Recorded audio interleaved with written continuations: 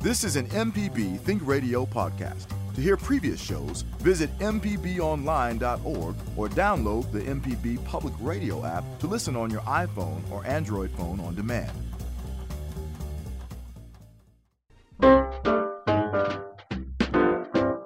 All that meat and no potatoes just ain't right like green tomatoes.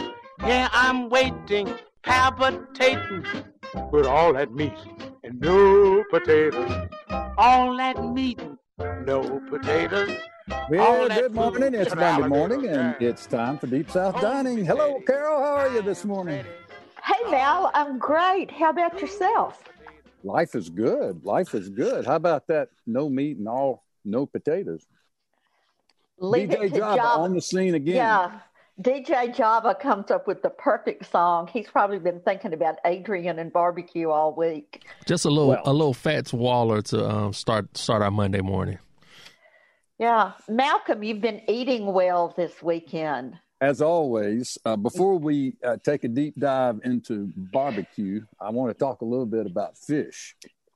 As I have been on a fishing expedition at Pickwick Lake, and we had a monumental fish fry on Friday night.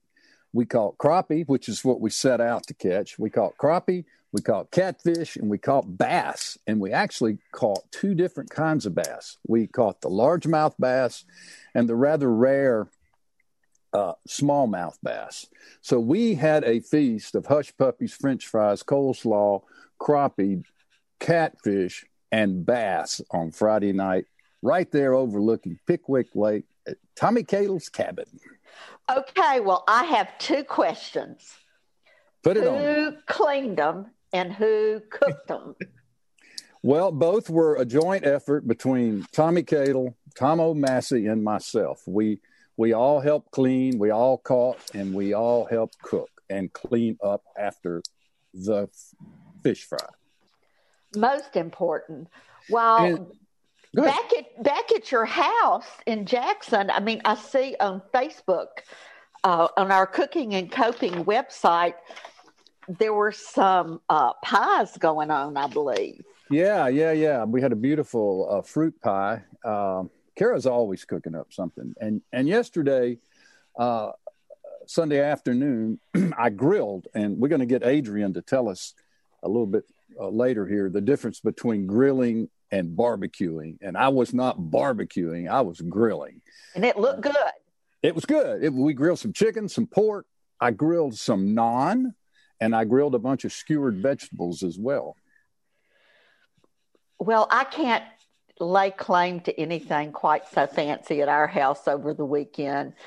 I did make a pasta with, it was kind of an anchovy sauce with burst cherry tomatoes and zucchini, lots of garlic, pasta and shrimp. It was divine. I did the best thing I did though. John wanted to quote eat healthy yesterday and had asked me to make an acai bowl for him. And acai is the fruit or berry from the Amazon that's such a superfood, and you can buy the puree in the grocery store. So I got up and I had like 4 different kinds of seeds, like chia seeds, hemp seeds, sunflower seeds. I had yogurt. I had all kinds of fruit, granola. I made this beautiful bowl, and I garnished it with mint. I had kiwi berry spread around with it. I took a picture of it, and he walked in and said, "Oh, God, that looks so good. I want 2 pieces of sausage to go with that." Of course he did. Yeah. So I'm going to post on Cooking and Coping, and it wasn't just any sausage. He had one patty, and Adrian probably knows this part of it, Broadbent's. It's a company in Kentucky.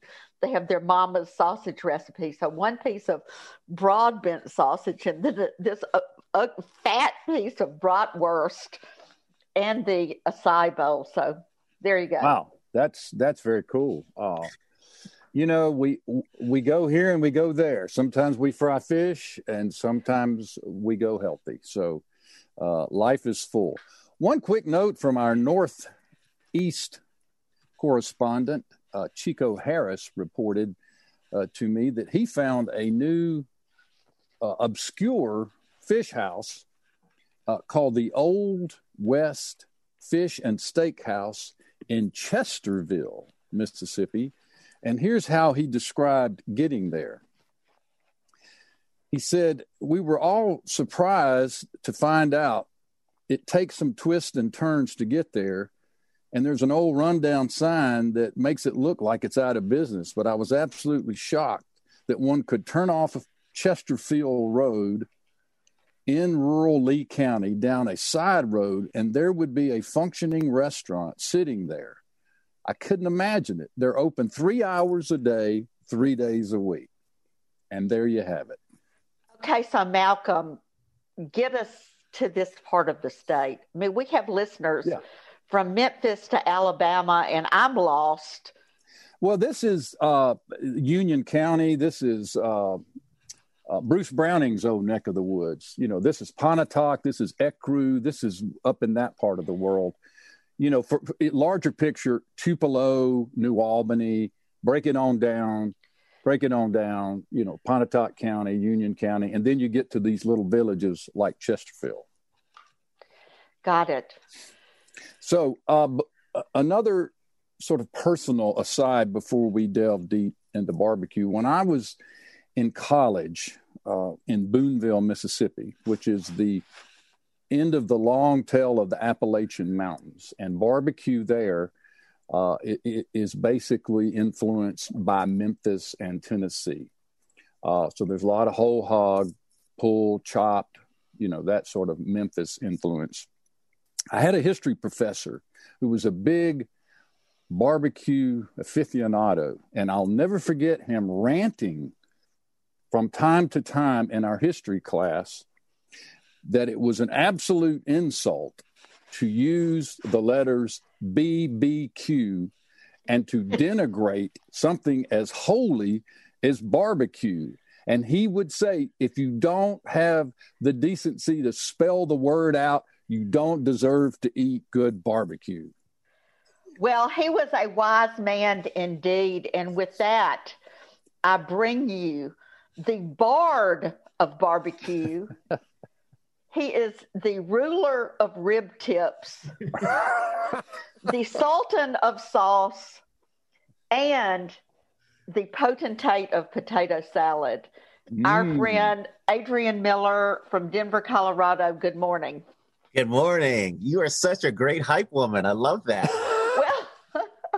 Well, Adrian, you know, our relationship goes back a long way. We were both served together on the board of the Southern Foodways Alliance, and I have to admit, I followed you for years, and I follow you on Twitter, all your articles, and I saw when you were named the Bard of Barbecue, so I took note. We've traveled many roads since that time. Yes, but it's always good to be with you, even in this virtual format. Yes. And it has just given me such great pleasure during this past year to see how, after, you know, years of you being a lawyer and a culinary historian, that you've really become one of the major voices for food in America. You are quoted everywhere from the New York Times, the Wall Street Journal, and on. So it's been so rewarding to see that all of the hard work has paid off. Oh, yeah, it's definitely been a journey. So, yeah, thank you for blessing me with that. But, yeah, it's been interesting because, seriously, 20 years ago, if you told me, yeah, you would write some major books on food history, I think, what are you talking about, yo? You crazy? Well, we are absolutely delighted that you're here. And the book is a joy. The book comes out tomorrow for our listeners. The book's title is Black Smoke, the African American and the United States of Barbecue. I love the subtitle. And, you know, Adrian, when you were with us last year, I guess it was it Juneteenth or was it the year before? Anyway, yeah, I remember you talking about finishing this book and that you were just at the point of looking for a publisher. And it was just great to see that the University of North Carolina Press, which what a super, super press. And the imprint, the Bill and Marcy Ferris imprint, Marcy is a regular guest for us, and we're big fans of both of the Ferrises. So boy, did you land in the right place. Oh yeah, I am so lucky. So first of all, I'm just so grateful to the University of North Carolina Press for just believing in me when so many other publishers don't. I tell people whenever I'm feeling too good about myself, I'll just submit an idea to a commercial publisher. And then the other thing is, it's just such an honor to be part of this new imprint. I'm one of the early books in that series, and the Ferrises are just such great people and such renowned scholars in their own right. And so it's just an honor to be a part of the imprint, and also just to write a book I think is worthy of the imprint. I think they're pretty pleased with how it's come out, and I am as well. So it's cool. You know that Bill is a son of Mississippi, and was actually the founder of the Center for the Study of Southern Culture. So we owe him a great debt. And although North Carolina spirited him away to the university, we claim him and he claims you. Nice. And Adrian, as I was reading your book, I have a tendency to look for all things Mississippi in every publication, every news story, every tweet, every radio show that I tune into. I just have these, Mississippi antennae. And of course, this connection to Bill Ferris is certainly a major one, but I also, Java unearthed for us, and I had forgotten about this, that here in Mississippi, we actually have a barbecue trail. And when I was at the Arts Commission and also being the state tourism director, and we were working on trails, we have a blues trail, country music trail, writers trail. We have a tamale trail. I remember someone getting in touch with me and discussing the formation of this Mississippi barbecue trail.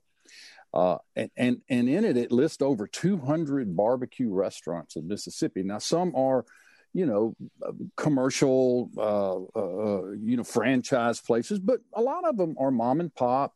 They're gas stations and, truck stops and all of that. So Java, talk a little bit about how you unearthed this nugget and reminded us of the Mississippi Barbecue Trail.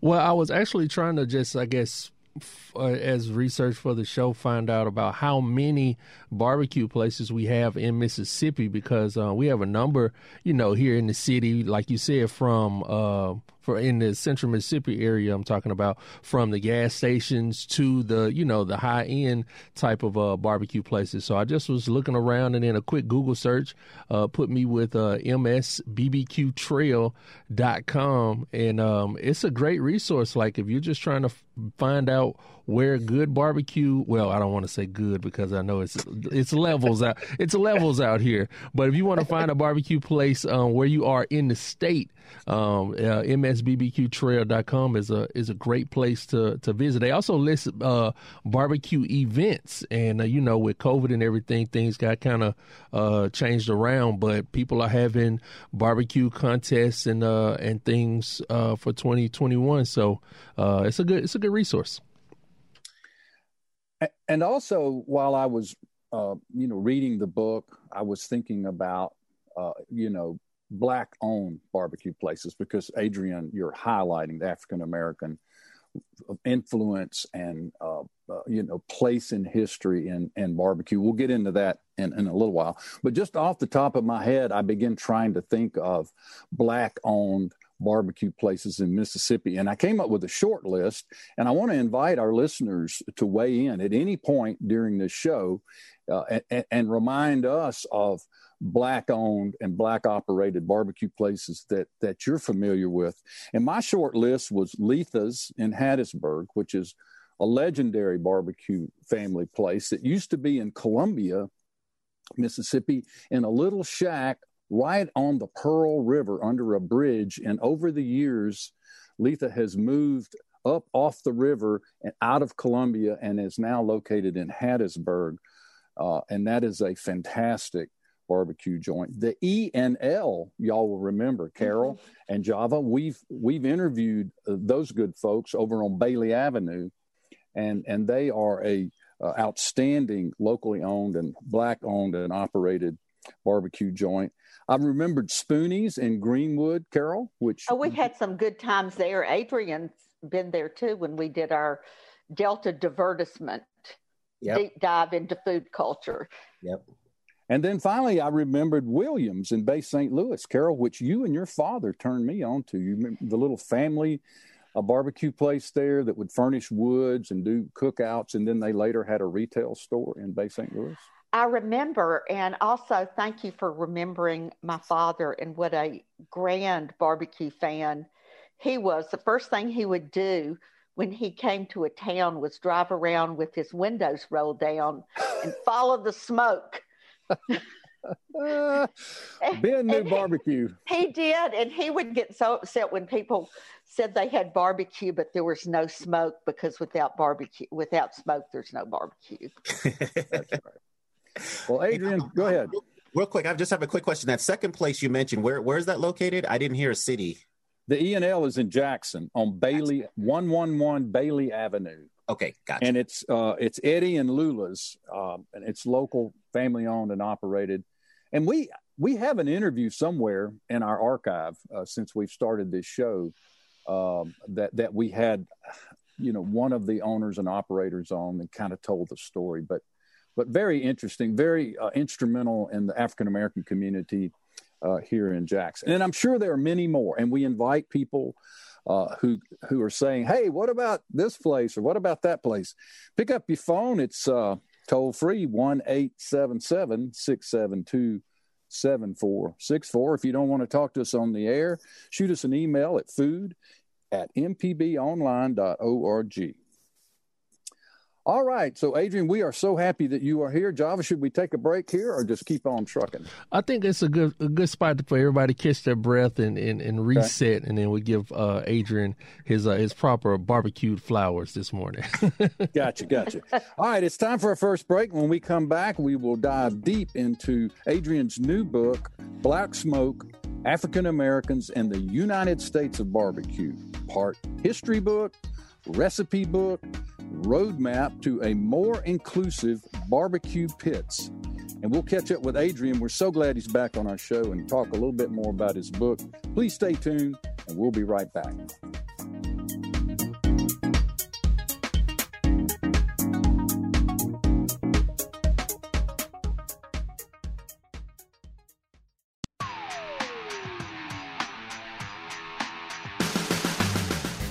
I'm Allison Walker, the Lady Auto Mechanic, host of AutoCorrect. If you're enjoying this podcast, try my podcast, AutoCorrect. We help steer you in the right direction with your car problems.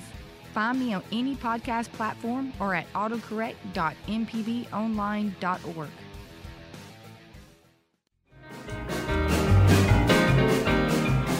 You can talk about the pit, barbecue, the band was jumping, the people too.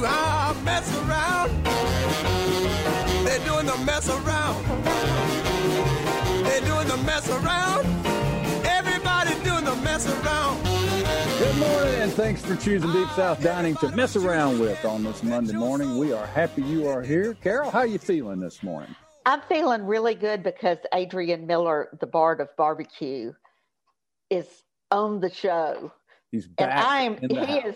He is back. We invited him back about a year ago, and I want to take a deep dive and say, Adrian, tell us about it. How did you get onto Black Smoke? Where did it come from? How did you know it was the next book?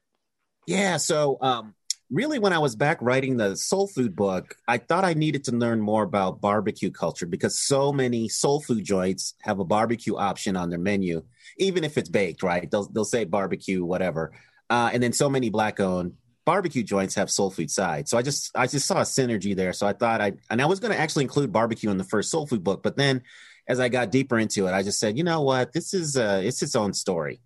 So that's one part. The second part is I have to thank the Southern Foodways Alliance. The year that I joined in 2002, the theme was barbecue. And I went on the field trip to Central Texas. And those were the three of the happiest days of my life because I was just eating barbecue every day. But that was the first time that barbecue had been put into some kind of social context. talking about the history, race relations, and all these other things. Because seriously, before that, my deepest thought about barbecue is like, this is good. And after that exposure, I started paying closer attention to kind of barbecue storytelling, and I just saw that it overwhelmingly was white. And one of the pivotal moments, I say, was 2004. I'm watching the Food Network, and I see a commercial for Paula Deen's Southern Barbecue. And I thought, okay, let me check this out. And it's going to be one of those, tour the South kind of things. Hour later, my mouth is agape because as the credits are rolling, I realized she did not talk to any Black people, interview any of the Black people on that show. So first I thought, well, how does that even happen? And then second, I thought, well, maybe I got it twisted. Maybe it was Paula Deen's Scandinavian Barbecue, and I just didn't pay close attention to the ad. So after that, and it's easy to make fun of Paula Deen for this, but I actually blame the production crew because having been on these shows, it's usually a cast of people that decide where you're going to go, who you're going to talk to, and they plug in the talent. And then as I just looked at more and more barbecue storytelling, I saw that African Americans had been pushed to the margins, and I just thought that was whack. Well, Adrian, as I was reading your book, and I read the piece about the Southern Foodways, Central, I was on that trip. You and I were on that trip together, and I knew that you and I had met in person at Southern Foodways. You were there when I pressed the po' boy and all that. Yep. But it clicked to me that was the trip that you were writing about that I was actually on. And boy, was that an amazing outing. Mm-hmm. Yep, absolutely. Yeah, man. And it was just really interesting because I'd heard about Texas barbecue, but what I loved about that trip is even though it was Texas focused, we got into a lot of it about just barbecue in the South. And then I went to the symposium that following October and just fell in love with the organization and the topic and everything. So, yeah. That's great. That's great. Hey, we just had a listener send us a message. We were talking in the first segment about Mississippi Black-owned and operated barbecue joints. And I just got another one. Amanda Allison Anglin just sent me this info. Dorothea's in Summit, Mississippi, a great place for barbecue and anything else they have on the menu. So thank you, Dorothea. Thank you to Amanda for listening and for sharing that tidbit with us. If I can add, Martha Fuths, who I know you know, she keeps pumping up a place called Drake's Barbecue in Greenwood. She loves that place, and I haven't been there, but periodically she posts messages on Facebook and tags me. And she's like, I'm not going to quit. I'm not going to quit till you come here and eat. Well, listen, none of us are gonna quit because you really didn't have an opportunity to take a deep dive into Mississippi on this trip. So tell us about that. Yeah, so I had defend yourself. Right, yes, I have to defend myself. So unlike my Soul Food book, which has a strong Mississippi representation, this book does not. And really it was because of COVID. I had a trip to Mississippi and Alabama where I wanted to do a really deep dive, and COVID cut that short. So I really feel bad that that's one of the places I really wanted. There were 4 places I really wanted to get to: Mississippi, Alabama, St. Louis area, and then Oakland area, because there's some very interesting things going on with Black barbecue in Oakland, California, and I just didn't make it. Another book. Yes. Yeah, another or time. Black Smoke. I'll call that. That's what I'll call it. Well, I will also say that one of the great pieces of information in your book, there's so many. I mean, there's so many nuggets, so much great info. But at the very back, you list some of your favorite restaurants because you knew people would ask. Oh, yes. And so one of my all-time favorite barbecue places, the Cozy Corner in Memphis, is on your list. I love that place. Yes, absolutely. And, the interesting thing about the Cozy Corner, if your listeners don't know, is that Desiree Robinson, co-owner of that restaurant, was inducted to the American Royal Barbecue Hall of Fame last year. Oh, okay. First African-American woman to get that honor. I just love that place. I mean, all of the standards are good, but even the funky stuff, right? Like quail. Would you expect to have quail? I love the quail. Cornish hen and all that kind of stuff. Cornish hens. I've had a few of those. Yeah, the barbecue bologna, the barbecue nachos, all of that stuff is just awesome. Well, if you would, for our listeners and certainly for all of us, would you lay out the sort of the book, what your premise was? You begin back with, Native Americans and you move forward through an African American history. Fascinating line of inquiry. Would you please discuss a little bit for our listeners about that? Sure. So in a nutshell, this book is part celebration, part restoration. So it's a celebration of African American barbecue culture. And the restoration part is just moving African Americans from the sidelines back to the center of the barbecue story in this country. Because you just can't tell that story, honestly, without including African Americans. So I start out with the Native American origins. And the reason why I did that is because the typical story about the early days of barbecue is usually Europeans arriving in the Caribbean, seeing the indigenous people doing something they really haven't seen before, that eventually gets called barbecue. And then Europeans bring that to mainland North America and add their animals, the pigs, cows, sheep, and then we have barbecue born. But that seemed to just ignore what indigenous people were doing on the mainland. So I looked at those techniques, and what I found is that eventually barbecue is based on Native American kind of meat cooking and preservation techniques, but then this hybrid new type of cooking gets invented a little bit later. And then Africans and later enslaved Africans and enslaved African Americans thrown in the mix. So I talk about that transition from Native American cooking to where by the time you get to the mid 19th century, African Americans are barbecue's principal cooks and most effective ambassadors. And then how they go on to start businesses, church barbecue culture. Is there a Black barbecue aesthetic? I explore that. I do a whole chapter on sauce because I'll just tell you, a lot of African Americans tell me, well, anybody can cook meat. It's really about the sauce, man. And then I look at competition barbecue. I give my reasons why I believe there are not as many African Americans on the competition circuit, which is a huge part of barbecue culture today. And then I do a whole chapter explaining why African Americans are not present in media. And I just kind of chart how that happens.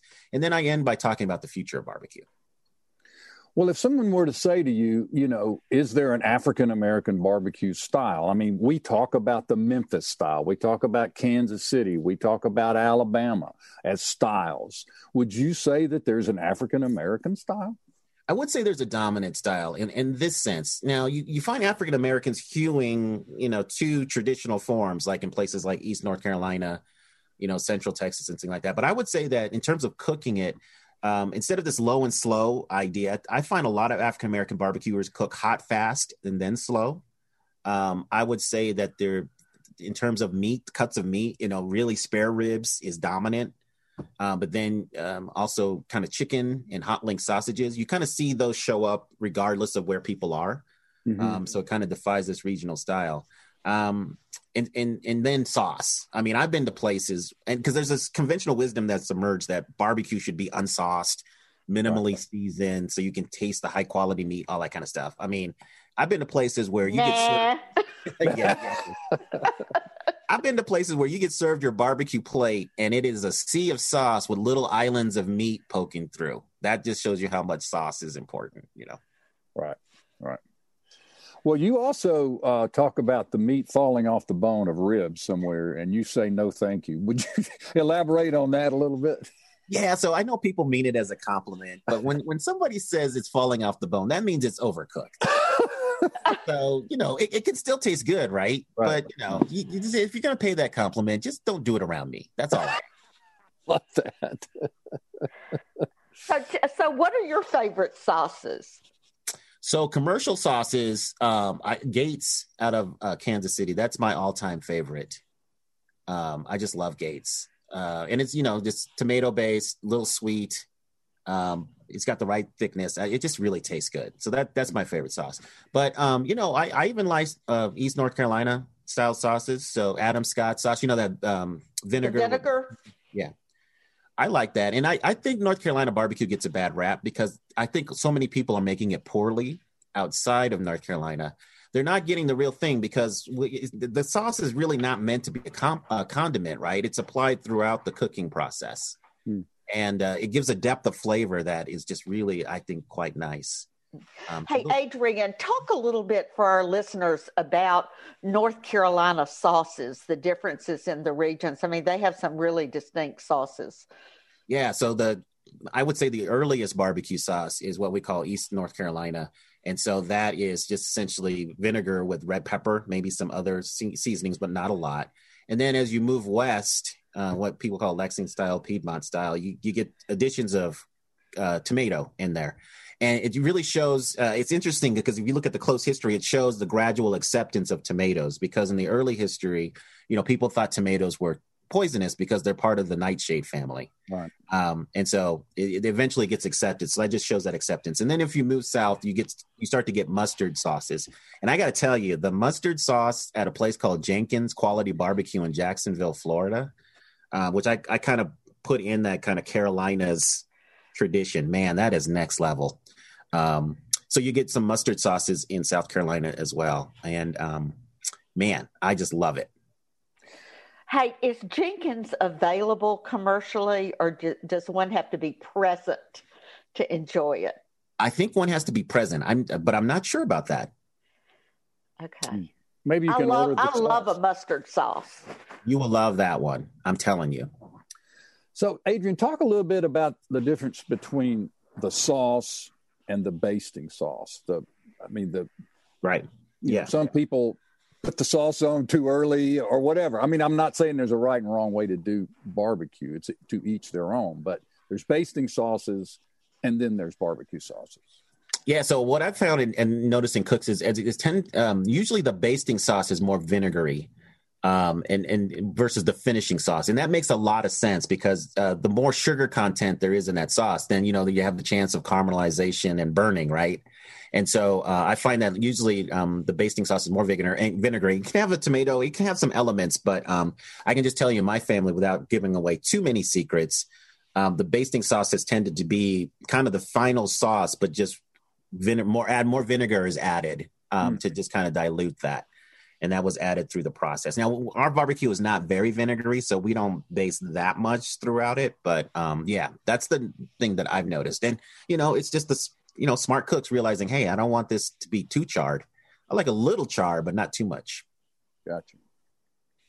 And I want you to follow up on your comment about African Americans not being shown in competitions. A little bit about that, what we need to do about that, if anything. Well, I think it's a structural problem because if you look at barbecue competitions, when competitions there's a low entry fee or it's free to enter, African-American presence is no problem. And usually in a lot of cities, the newspaper or some civic group will host a barbecue and have a low fee. No problem. It's with these high-end competitions where you have to pay a lot of money to enter. You have to have a $5,000 rig. You don't have to, but if you want to have a chance to win, you have all these equipment. And then you got to have a lifestyle that lends to you being on the circuit because, you're there from a Thursday to a Monday, right? Most people, they only get 2 weeks vacation. And if your honey doesn't want, if you're like, honey, let's spend all of our vacation time on the competition circuit. I don't know if that's going to fly in a lot of households. So usually it's people of means or retired or something who can really do this work. And just another footnote, the first Memphis in May competition in 1978 was won by an African-American woman, Bessie Mae Cathay, and she showed up with a minimal setup. Really? Yeah. Now, can you imagine that happening today? No, because you talk about rigs and tents and hoopla. There's, a lot that goes into it.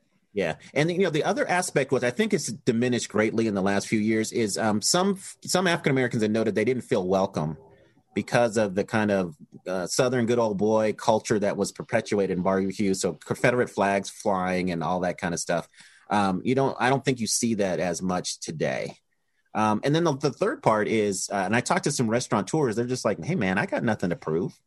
Why should I get into a contest and give away my product for free when I can just sit here and make money? That's a good point.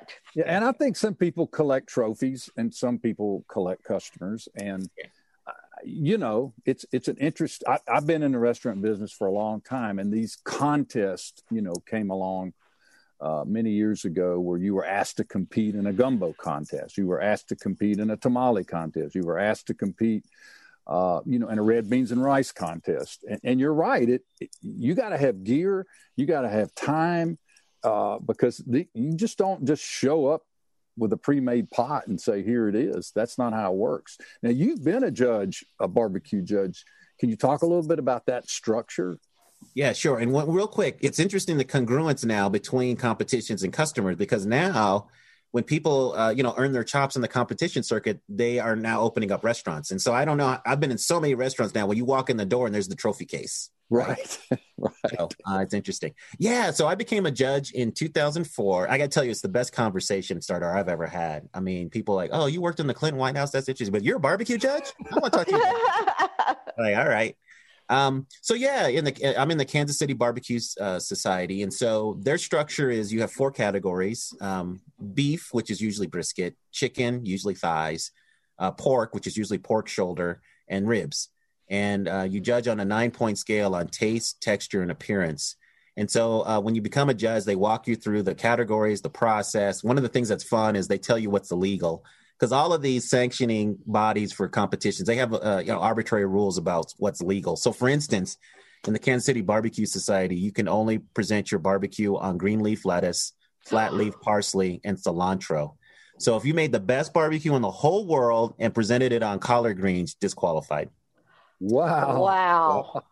And then they have you go through and sample, judging it, tasting it. And then after all that's done, you stand up and you take a barbecue oath. I'm not going to repeat it because it's a sacred thing. And I can already tell that some of your listeners would mock it. And then later you get your barbecue badge in the mail and you can go judge any contest. Fascinating.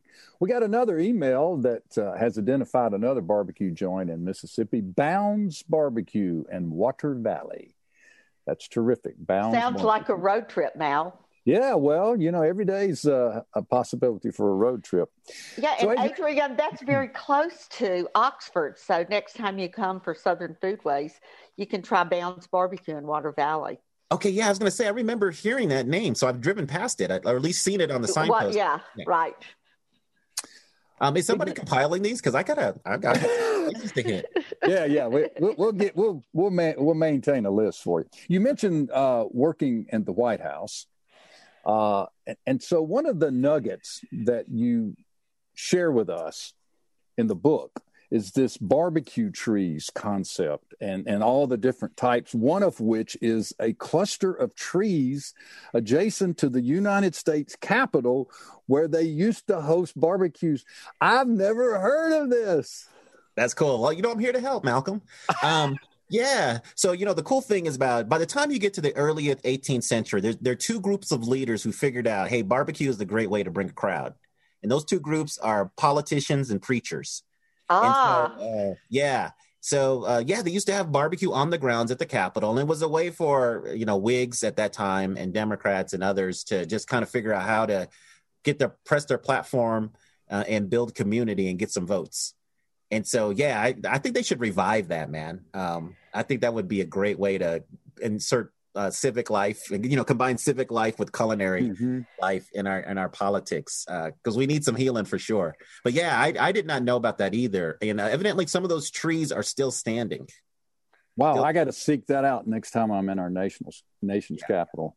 Yeah. But you also talk about, barbecue trees being trees that are cut for the smoke and the cooking, and that there are all these other concepts of barbecue trees. Yeah. So, I kind of played out in 2 ways. And part of it is to show how labor intensive traditional barbecue was, because to do traditional barbecue, you had to find an area, clear it of all debris and everything, get the trees, chop them down into hardwood coals, and burn them into hardwood coals, dig a trench, cut, butcher animals, process them, and continue to cook them. So, there's a strong preference for local trees, of course, and hickory seems to be the one that has really been wedded with Southern barbecue.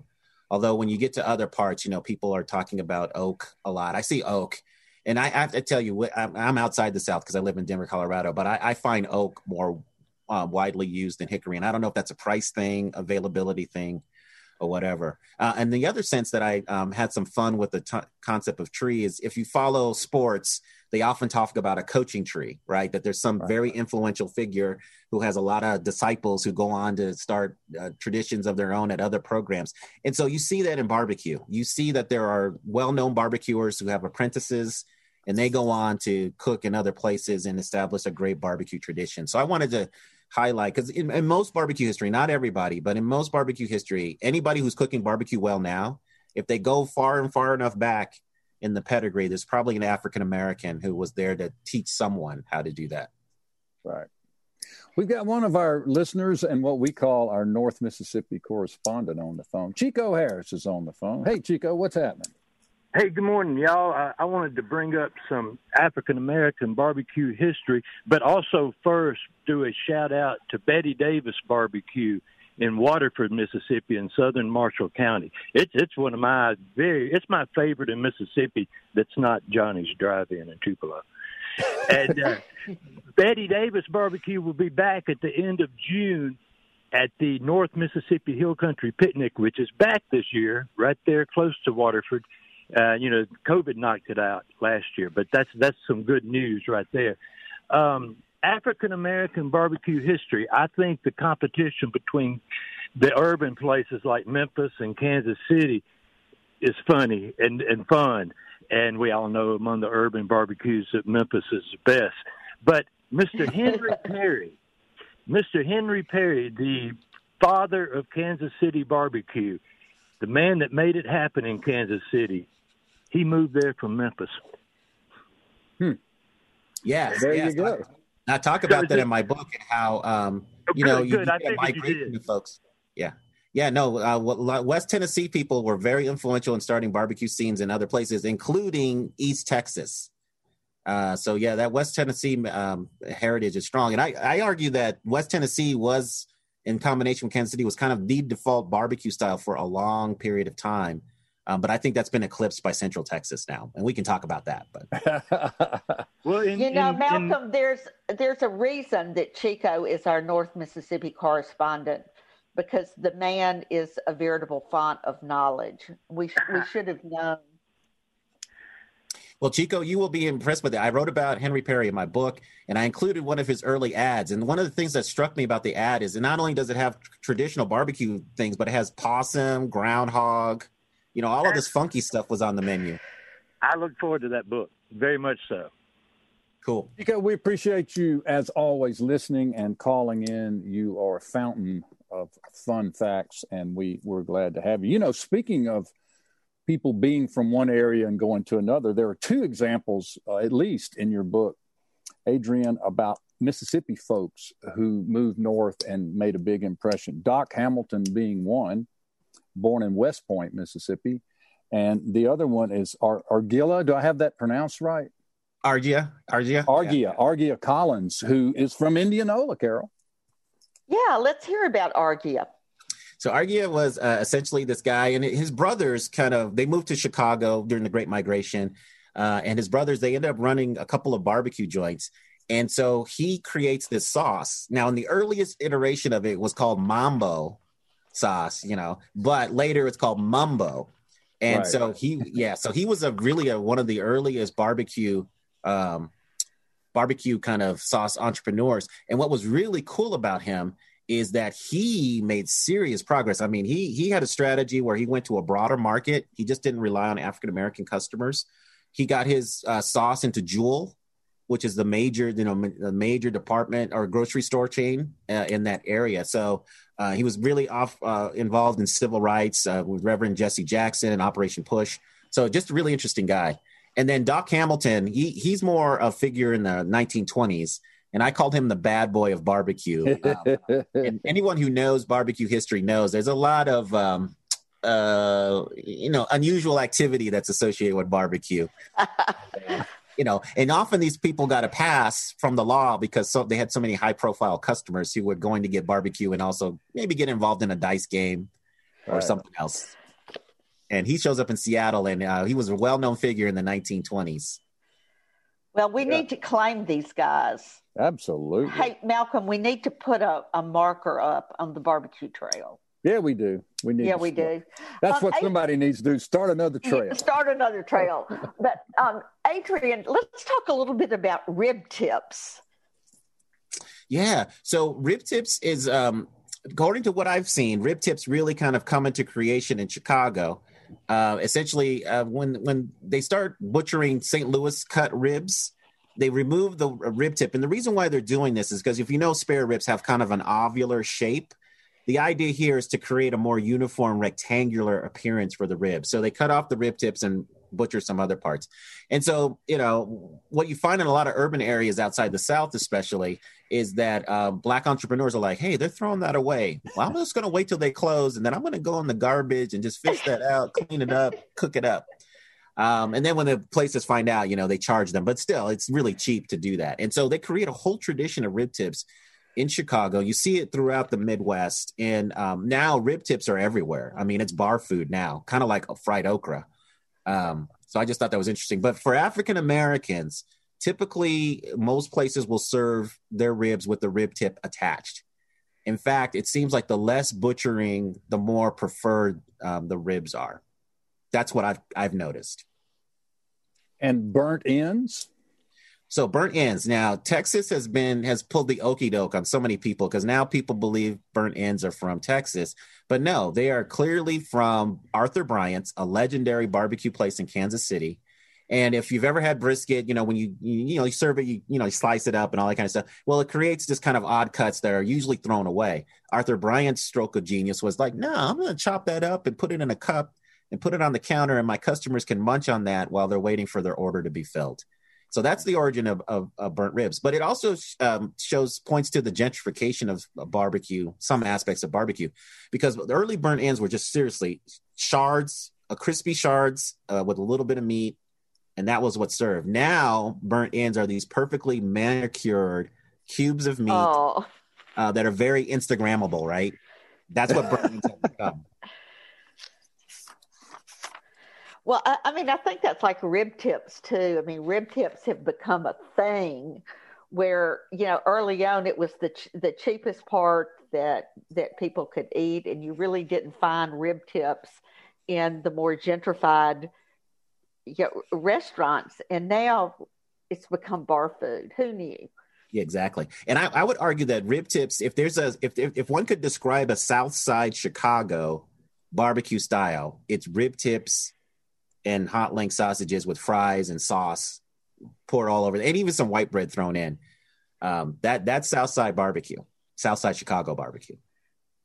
Well, we're running short on time, but let's talk a little bit about Rodney Scott, because what a figure he is.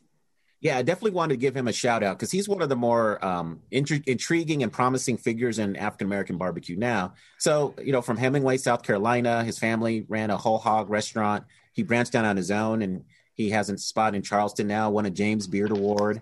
And what's intriguing about him is he's got some money behind him now.